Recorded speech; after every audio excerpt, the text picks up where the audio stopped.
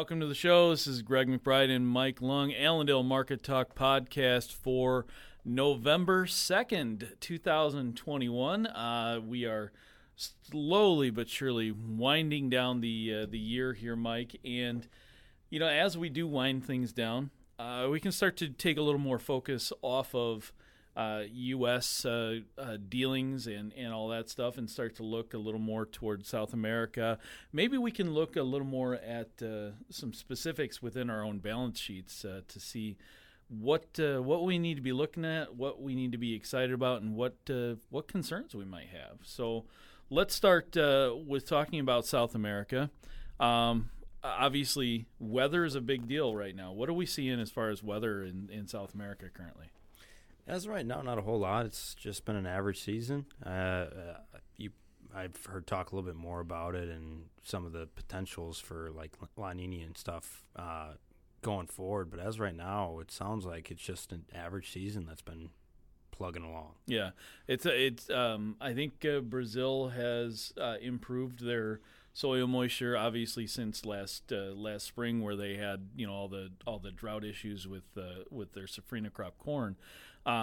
Which is good. Obviously, that means that they've got expectations for a big production for corn and soybeans this year. Argentina, though, from what I've seen, and I think our meteorologist Drew sent out some information today saying that they've got some heavy rains that are due, and they're very important because they are still on the dry side of things in Argentina. So that would be something that we have to keep a close eye on. If those rains do fall, there's already numbers coming from the U.S. Ag Attaché in Argentina that is saying 54.5 million metric tons for corn, which would be a record for them. I think 51 was the record before. So potentially, record numbers out of South America as a whole. Goes to the question of what do we have to be concerned about as we see their production numbers get better and better or back off? Is there anything here in the United States we need to talk about? And it seems like exports are going to be the big thing to talk about. Yeah, experts will be talking about exports all winter long. And We'll definitely be paying attention to that because everyone wants to plug in that, hey, this time of year, last year, when we really started taking off and this market started propelling higher. But we were also seeing day after day exports at this point, and we're just not seeing the same thing. So you do watch for South America's crop and seeing how it's going to develop, if they are going to have a record export, how Ukraine's crop's going to look, if we're going to see crude stay at this level for the ethanol side of things, and really what's going on with the demand side. Right. Because we're elevated right now in prices, and we saw it back in, I think it was 2019. You went up, made that high off of the wet conditions. You fell back after we started to increase the supply ideas, and then you kind of just hovered going into that January, February timeframe, given we also had COVID that hit that year. It seems like, and typically at this time of the year, as we're harvesting soybeans and corn and whatnot, it seems like the bigger story is always soybean sales, regardless of whether how much China is or is not buying from us. But it seems like there's been a little more attention paid to corn this year because, well, we sold a lot of corn early, we sold a lot of soybeans early, but we're not seeing China at all in this corn export situation. Lately, it's been, Mexico has been a big buyer of ours, which they always are. They're number one or number two behind or in line with Japan. But what do we have to be? Are we worried that we're not seeing China right now? Is this something that we could start to see them come in, say, January, like they did last year, and really step up the buying? Or is this one of those things where we're just going to be disappointed at the end of this phase one trade deal, and then we're holding out hope that we get some sort of extension? Right now, it's something that it seems very hope-driven. And for people that have been listening to our show for a while, back in, May, China came in. They bought a bunch of corn. Mm-hmm. They bought a bunch of corn for this season, and they've been extremely quiet since. And we were talking about how it's very well could be something that they're looking to hedge their ideas of food production until they get to South America's next crop and just hold themselves over. Because that's basically where our demand came from. We had a bunch booked early on from China, and since then it's been just quiet. Yeah. Well, and you mentioned their food situation over there, and it seems like they are a big, gigantic dumpster fire right now. They've got flooded out crops. They're having trouble. They're telling their own citizens, their own people, to go out and stock up, because there are going to be shortages. We already know the supply chain issues that we have here in the United States. That's the same thing over there. But they're telling their people to go out and basically start hoarding supplies for the next month or 2 months or even beyond. We already know that they've got these energy issues where they're telling people, not to use electricity, or they're even cutting off electricity in some areas, or they're cutting off, coal usage or whatever. So, there's all sorts of problems going on over there. If you've got a production issue because you've had floods for now 3 years in a row in China, doesn't it seem like they should be coming in and bolstering their own reserves for a continued issue? I mean, why would that be a let's wait and see what Brazil does, or let's wait and see what Argentina does? Well, it's not so much let's wait and see, because they bought the product. So if it is something now, it's just a matter of delivery, right? So I think the bigger thing we need to be worried about is what if South America does produce this record crop and prices tumble, and China says, you know what, we don't really need this much, we're going to cancel some. Mm-hmm. So not only are we waiting for more exports to come about, now we're actually seeing potential cancellations, and we're seeing a big crop out of South America. And we have put this premium on this corn market that we are trying to prevent more demand from coming in, so that way we can continue to see our supplies over here. Mm-hmm. So there is a lot of worry on that end of things, but they have hedged their bets by buying that corn so much earlier on in the year. Right. Well, and they did the same thing in soybeans, and that's something that, if you look at where we're at for soybean sales right now, we actually look okay. But as far as what we've done during this typical buying spree type time frame, it's been relatively low. I've been mentioning that when I talk to my customers too. Is instead of seeing a 500,000 ton sale, we're seeing 130, maybe up to 350, but it's not nearly as aggressive as it was last year. Now, obviously, yeah, they did buy a bunch earlier this year. They started, I think, in fact, in January, buying soybeans for this fall delivery. But it does seem like we might be headed up for some export demand problems, but you look at the other side of it. You look at the demand side of it for energy use, ethanol, bean oil, or for biodiesel, and it seems like that story is just all of a sudden picked up, and we've got something bullish there. So where do we go from here on that? That's a great question. I think trade's more so than saying it. We're extremely sideways, and there's so many counterpoints either way, that seeing this high volatility sideways range could very well be what we continue to see. Beans are on this downward sloping channel, and they seem very well content to stay in that as of right now. We're at the higher end of that.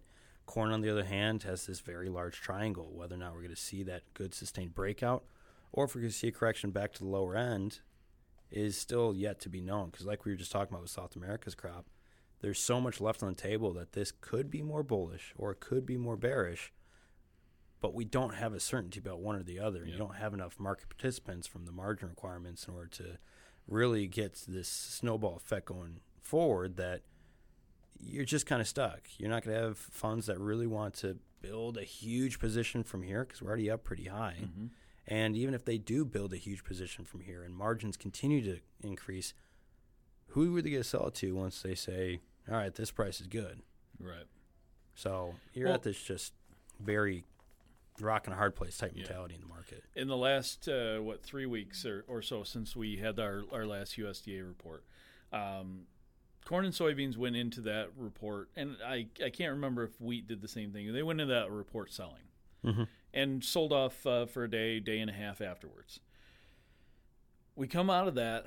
We rally off the recent lows, 80-ish cents for corn. We rally off the recent lows in beans by 70-ish cents.